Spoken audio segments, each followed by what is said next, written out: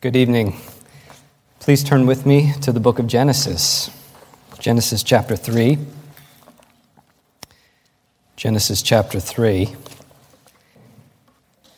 We will start in verse 1, and even though I intend to preach on the whole chapter,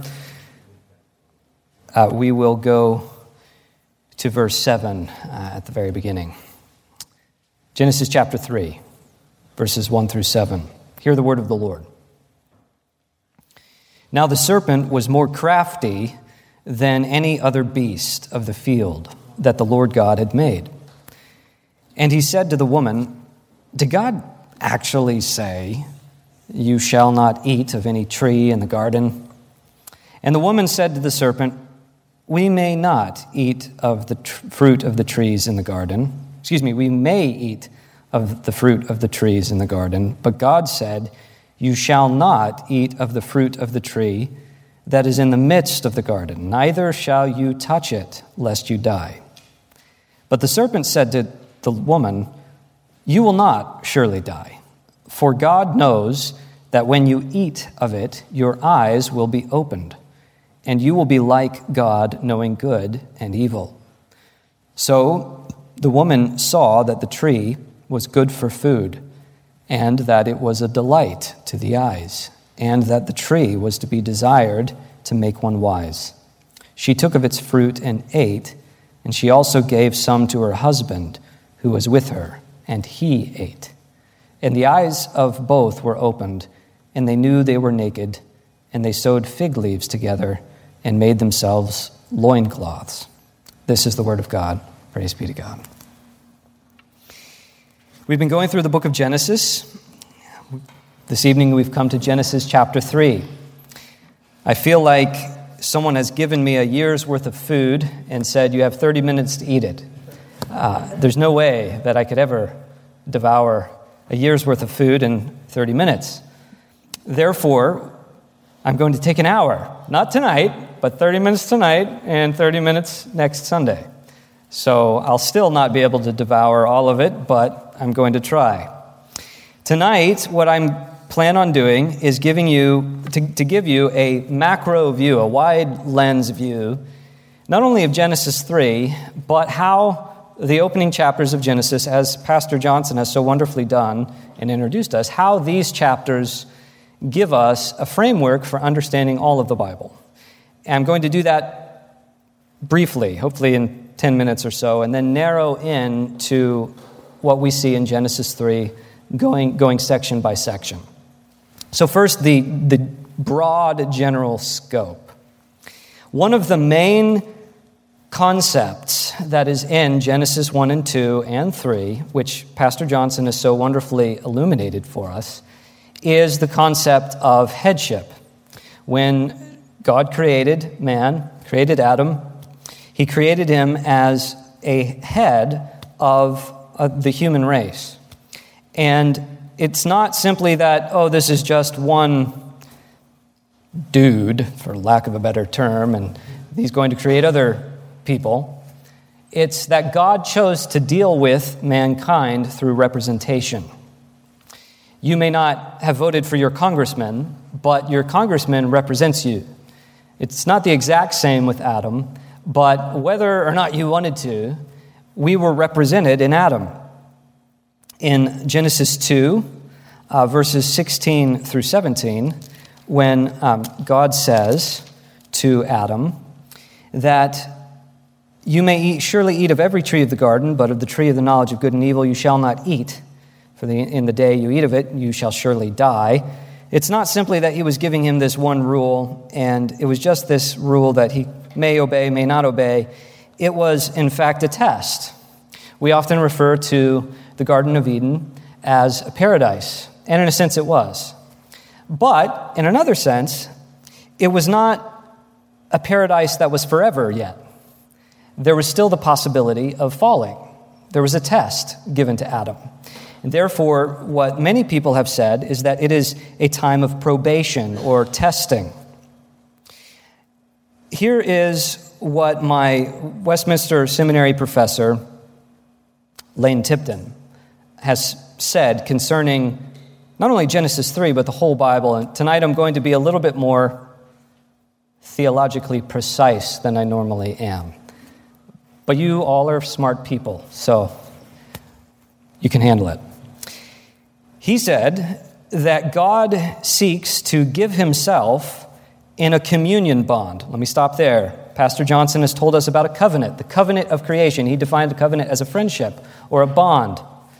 So that's a great start. God seeks to give himself in a communion bond on a holy people in a holy realm, advancing them beyond probation or testing through an obedient federal head into rest. That's a mouthful. Let me say it one more time, and then we'll go through it really quick. God seeks to give himself in a communion bond, a bond on a holy people in a holy realm, advancing them beyond testing through an obedient federal head into rest. The garden was a type of temple. It was a type of holy place in which Adam was placed to guard this holy realm. He was to be holy himself, to walk in obedience to God. He was tested in this realm, and he was to be an obedient federal head, an obedient head of the human race. That was what he was supposed to be. If he had obeyed, then he would have had the right to eat of the tree of life. The tree of life was, you might say, a sacrament, in which it was a sign pointing to rest, to the future rest that people would have if Adam had obeyed. Therefore, we needed, because he fell, and we're going to get into this, another federal head. We needed Christ, the second Adam, the last Adam. And Christ would advance us into rest. Now that word rest is deliberately chosen. In the beginning, when God created the heavens and the earth, as Pastor Johnson has said, the Sabbath day was the seventh. And it was a rest that God entered into as a sign that we would enter into rest. Okay, that was the point. Even after the fall, we see that there are signs of this rest. I would argue, this isn't my own idea, but that the land of Israel, the promised land, was in fact a kind of sign, the land of rest. It was a sign that was pointing forward to the future rest. In the New Testament, the book of Hebrews says there remains a Sabbath rest for the people of God. This is the big picture of what God is doing. Let me give you a little bit more precise theology, because you can handle it. I grew up knowing the word eschatology. It was the study of the last things, and whenever someone told me about eschatology, I always thought about the book of Revelation, because that's what I was taught, that eschatology is really about Revelation. But eschatology literally is the study of the last things. Here's another word for you, soteriology, that is the study of salvation. If you hear about an eschatology conference, most likely people are talking about the book of Revelation today. But what I learned in seminary, and I think it's true, is that even in the garden, there is an eschatology. There is in view the last things, namely that rest. That rest is a sign of the eschatological, the future rest that we will enter into through our obedient federal head, in this case, Christ, not Adam. What I was taught in seminary, or before I say that, what I was taught growing up was that salvation comes before eschatology. You have the fall, and then you have salvation, and then you have eschatology at the very end. But what I was taught in seminary is you have at the very beginning eschatology. You have the future in view. And when Adam falls, then you have soteriology. Then you have a study of salvation. So at the very beginning, that you have eschatology, and the phrase was, eschatology precedes soteriology. There you go. Now I've given you the Sunday school lesson. I know this is not as much of a sermon as it is more like a Sunday school lesson, but I think it's important what's happening. The tree of life was there as a sign of rest. Now, as an aside, I was not taught this in seminary, but a good fiction book, if you ever want to read a fiction book, is Paralandra by C.S. Lewis. It's his second book in the Space Trilogy. And in that book, Ransom, who is the main character, it's a fiction book, okay? I'm not saying everything is theologically true. Ransom travels to another world. And in that world, there's a king and a queen. God had created them. He doesn't go by the same name, but it's an allegory. And in that world, the king and the queen are tested, just like they were in this world. But the story is about how they sustain the test, and they don't fall into sin, and that all of their children then enter into a kind of world that was a paradise. So it's an interesting view, a counterpart to this story, this true historical account that we have in Genesis. I just give you that as an interesting side note. Not as one necessarily theologically precise, but just an interesting book. Let me tell you a few other things that are happening in the book of Genesis before we narrow in. Genesis chapter 3 in particular. There are a few things that we don't see, or two things, namely we don't see stated in Genesis 3, but we see the outworking. We don't see the fall of Satan. Pastor Johnson talked a little bit about that and where he sees that happening in the book of Genesis. I believe, if I can remember correct, he said between Genesis 1 and Genesis 2. We don't see the fall of Satan here, but we do see Satan coming in Genesis 3. I would love to know more about the fall of angels, but we don't see it. Another thing we don't see, but we see the outworking, is the establishment of the covenant of grace. Now, when I say the establishment, I mean that God the Father, in his wisdom, called God the Son.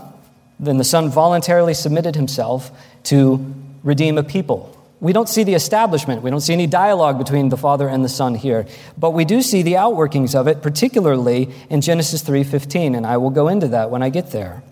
But presumably, and what many theologians have seen, is that there is, in fact, a pact between the members of the Trinity in which Christ offers himself as the second Adam.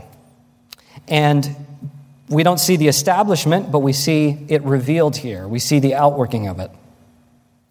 Let me give you one last consideration before going to the text. The historicity of Adam and Eve. If you go onto college campuses, and if you go into many churches today, they will say, or maybe not say, that Adam and Eve are historical people. I give you this because, I say this because it is important for you, in order to derive the benefit of what is taught here, that you believe that Adam and Eve were historical people. Romans 5 and 1 Corinthians 15 talk about Adam as Christ as the last Adam, and talk about Adam as a true historical person. Therefore, if you say that Adam is not historical, what you're saying is that the Bible is not inerrant, without error. You are saying that there is no real integrity to the Bible, that there is no integrity to the covenant of grace. And if there's no need for a historical Adam, then is there really a need for a historical Christ? Is there really need for the salvation that Christ brings? It's really important, therefore, that we hold to a historical Adam. Richard Gaffin, a New Testament scholar, wrote a book called No Adam, No Gospel. I think the title says it all. Historical Adam is significant and important.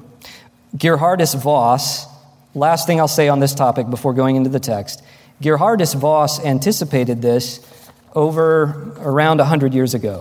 Let me read to you a quote from Gerhardus Voss. He says that attempts have been made to turn the biblical phrases to render them compatible with science. But attempts of this kind make for poor enforced exegesis. Scripture, and by exegesis he just means interpretation. Scripture has a right to be exegeted or interpreted independently from within, and only after its natural meaning has thus been ascertained, we can properly raise the question of agreement or disagreement between Scripture and science. I could say a whole lot more, and perhaps I've ruffled some feathers in saying this. I don't intend to say that we should reject science. I don't think we should. But we need to interpret Scripture on its own terms before we interact with science. Okay, having said all of that as way of introduction, let us go now to Genesis chapter 3. And in verse 1, what we have is a very crafty serpent. I have no doubt that when the Bible talks here that the serpent was more crafty than any of the other beasts of the field that the Lord God had made, that Satan is going to indwell this creature. And where I get that is through other verses in the Bible. Revelation 12, verse 9 says, "The great dragon was thrown down, that ancient serpent who is called the devil and Satan, the deceiver of the whole world."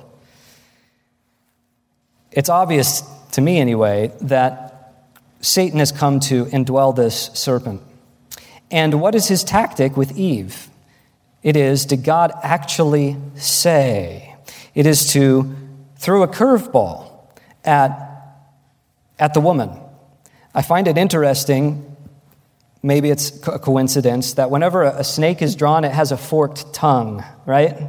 I find that interesting, that he's equivocating about what God has said here. Did God really say that you shall not eat of any tree of the garden? He makes it sound as if God's command is an oppressive restriction over Eve's freedom. In other words, that God's commands don't lead to freedom, they lead away from freedom. In verse 4, well, before we get there, Eve says that we may eat of any of the trees, but she says, he said, you may not eat of the fruit of the tree in the midst of the garden, neither shall you touch it. She adds, you shall touch it. Neither shall you touch it. She adds that to the word of God. I think at this moment she was starting to slip and was starting to listen to the serpent. Then the serpent outright contradicts what God has said. You will not surely die. You will be like God. What do we see here? We see that Satan has planted the seeds of doubt into this woman's mind. Interestingly, in my opinion, that even before this fall, God's created world, what we call general revelation, was still to be interpreted through his spoken word, his special revelation, even before the fall.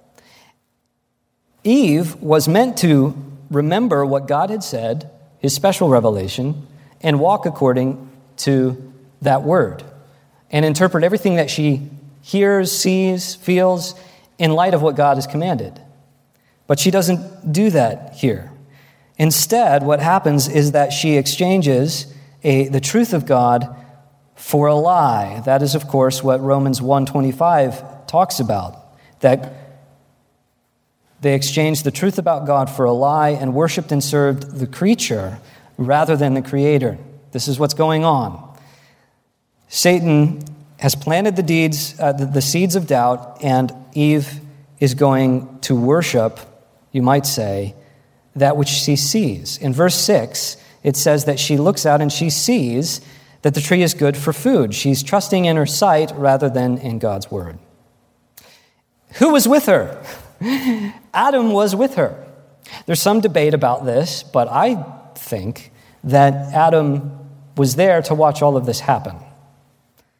Some debate about that, but Adam was supposed to be the prophet, priest, and king of this realm, this holy realm. He was to be a holy representative, a holy vice-regent in this holy realm, and he ought to have struck down the serpent.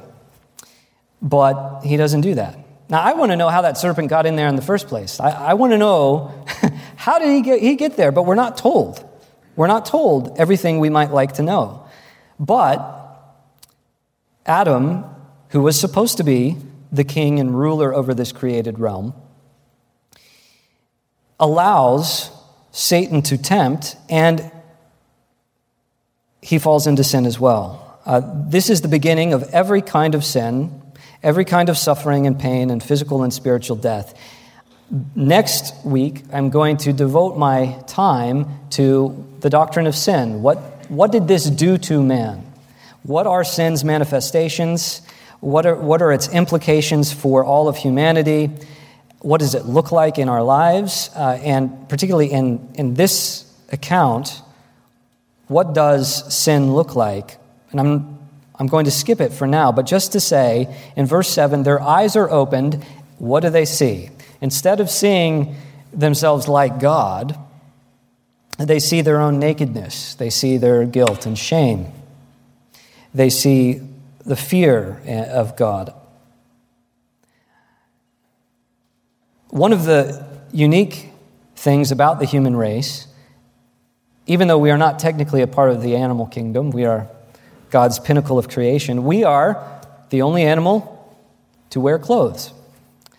You go out and see the animal kingdom, people are furred and they have feathers or they don't have it, but we wear clothes. Why do we wear clothes?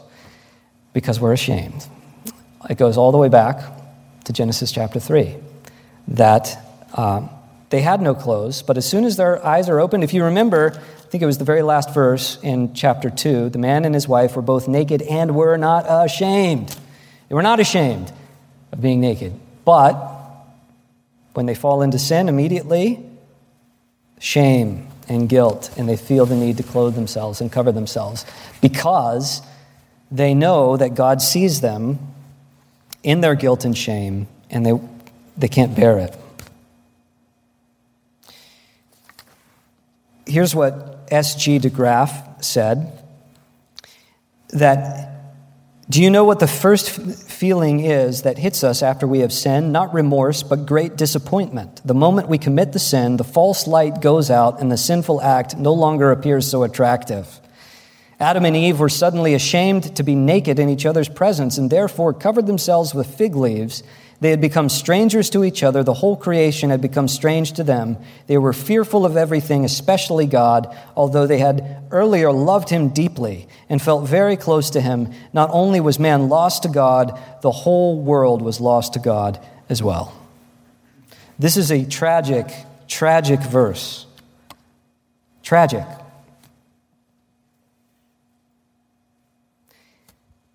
Verse 8. Now, this is the part where I did not speak about earlier. Did I not read? I did not read it. Adam and Eve, they heard the sound of the Lord God walking in the garden in the cool of the day, and the man and his wife hid themselves from the presence of the Lord God among the trees of the garden. They hid themselves.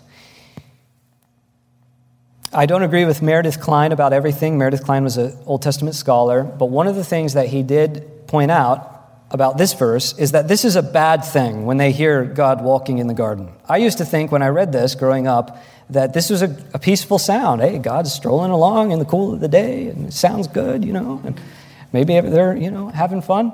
But that's not what's happening here.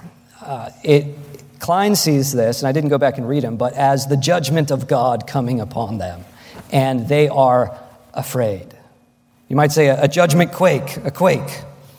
And they are afraid. Of course, they can't hide. But the Lord God said to the man, verse 9, "Where are you?" And he said, "I heard the sound of you in the garden, and I was afraid, because I was naked, and I hid myself." "Well, who told you that you're naked? Have you eaten of the tree that I commanded you not to eat?" The man said, "The woman you gave to me, to be with me. She gave me the fruit of the tree, and I ate." Then the Lord God said to the woman, "What is this you have done?" The woman said, "The serpent deceived me, and I ate it." This is the classic blame shifting that goes on with just about anybody when they're caught red-handed. We see it at the very beginning. Instead of Adam saying, "Yes, I sinned," and repenting of it, "Forgive me," he says, Well, she made me do it. And the woman says, well, the serpent made me do it. They're compounding sin upon sin here. It's not a good thing, and it is a sign of what happens when we get caught into sin and when we do not repent. I could say more, but I want us to focus on the curses given, and at the very end, the sign of grace that we actually see. Because many times people talk about Genesis 3 as the fall, and the reason I didn't title the sermon, The Fall of Man, I titled it The Covenant of Grace Revealed, is because we do see grace here. But where do we see it? Well, we have to look at the curse. The Lord God says to the serpent, because you've done this, cursed are you above all livestock and above all beasts of the field. On your belly you shall go, and dust you shall eat all of the days of your life. I'm going to stop there. Some people have suggested that the serpent before the fall was an upright serpent, that he had legs.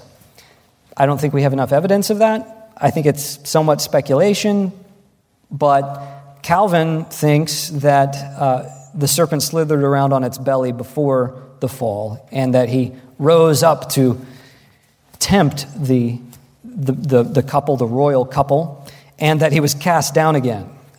I tend to think that's true, but I'm not going to debate it. It's not a hill to die on for me. What is told here is this is a humiliating kind of curse. Here's what de Graaf says. God made Satan feel his wrath, for Satan used the serpent in his plot to ruin God's work. God's curse, which affected the entire world, placed a sign on the serpent. Its crawling through the dust became a sign of its humiliation and of Satan's humiliation as well.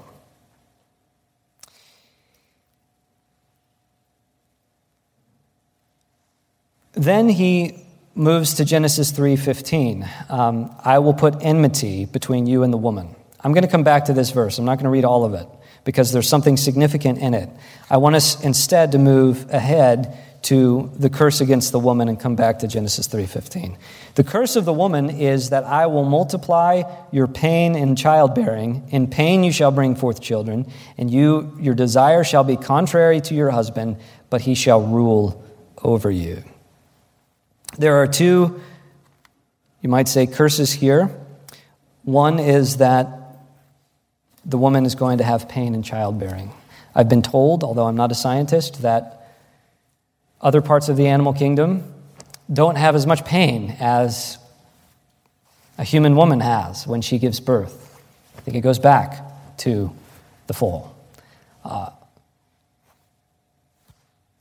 You probably will not understand the pain until you have a child, until you watch or witness this yourself. I don't even feel qualified to say how painful it is, because I'm not. But it is very painful. More pain than the animals. In addition to that, she's going to have a desire for her husband. That desire is not a good desire. If you look with me in Genesis chapter 4, verse 7, it's probably just on the next page. What does the Bible say there? This is when Cain is about to kill Abel. And the word desire is used here as well. It's a rare word. It's not, we say desire all the time, but this is actually a rare form of the word desire. And this is what Genesis 4:7 says. If you do well, will you not be accepted? And if you do not do well, sin is crouching at the door. Its desire is contrary to you, but you must rule over it. That word desire is inordinate desire, an exceedingly great desire that is to rule or master something. So what in this context it's saying is that sin is trying to master over you, but you have to master it. In our passage, what this is saying is that there's going to be strife between husband and wife. That the fall of Adam and Eve not only severed the relationship, the vertical relationship they had with God, but it also puts them against one another. The woman is going to seek to rule over or master the man, or desire in excessive desire, contrary to the husband, against the husband. But he still is the one in authority. He shall rule over you. That means this is the source of all the marital tension, okay, in every marriage. This is the source of all marital problems. This is the source of every divorce here. Not only her, but him as well. I'm not saying that it's all about her desire to rule over him. I'm just saying that this fall has left the marriage relationship in a fragile state.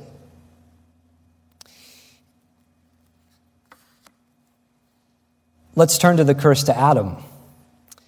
Because you have listened to the voice of your wife, you have eaten of the tree of which I commanded you, you shall not eat it. Cursed is the ground because of you. In pain you shall eat of it all the days of your life. Thorns and thistles it shall bring forth for you, and you shall eat the plants of the field. By the sweat of your face you shall eat bread, till you return to the ground. For out of it you were taken, for you are dust, and to dust you shall return. Very quickly, two curses, one against the creation. I think this is the beginning of entropy. I think this is, when you go to a science class and you learn about entropy, I think this is the beginning of it. The created order was not tending to disorder in the very beginning, in my opinion. It was tending to order. And therefore, thorns and thistles are going to be the obstacle of providing for our family. By the sweat of our brow, we are going to work. Also, we are going to die, physically and without Christ spiritually. For you are dust, and to dust you shall return. Where do we see the hope in this? In Genesis 3:15, it says that I will, the curse to the serpent, I will put enmity between you and the woman, between your offspring and her offspring. He shall bruise your head, and you shall bruise his heel. Most Orthodox theologians believe this is the beginning of what you see the gospel, where you see the gospel, the beginning of the gospel. Gerhardus Voss, let me just read you a quote from him very quickly, said that the promise is that somehow out of the human race a fatal blow will come which shall crush the head of the serpent. And the seed of the woman is going to give birth to this, what we discovered in the full revelation of the Bible, is Christ. And Christ is going to crush, and did crush, Satan's head. We also see hope and grace, the outworking of the covenant of grace, in verse 20. Adam calls his wife Eve. That word Eve sounds like the Hebrew word for life or life giver. Therefore, Adam believes that there will be life, even though God has cursed him and he will return to dust. He still clings to the promise of life. She is the mother of all living. Eve is the mother of all living, and it says, the Lord God made for Adam and for his wife garments of skins and clothed them. We see the very beginning of the sacrificial system. What will become the sacrificial system, that without the shedding of blood there is no forgiveness of sins. Therefore, in order to be forgiven, in order to be clothed, in order to be in God's presence, requires sacrifice. Here, it's a blood sacrifice that covers covers Adam and Eve with garments of skins. But we know, of course, that this coming into God's presence will require being clothed with the righteousness of Christ. He's the perfect lamb who will be slain for our sins. He is the perfect sacrifice. Let me close with this. We see in the Bible God giving himself to us in a communion bond, on a holy people, in a holy realm, through an obedient federal head, that is Christ, in order that we could have rest.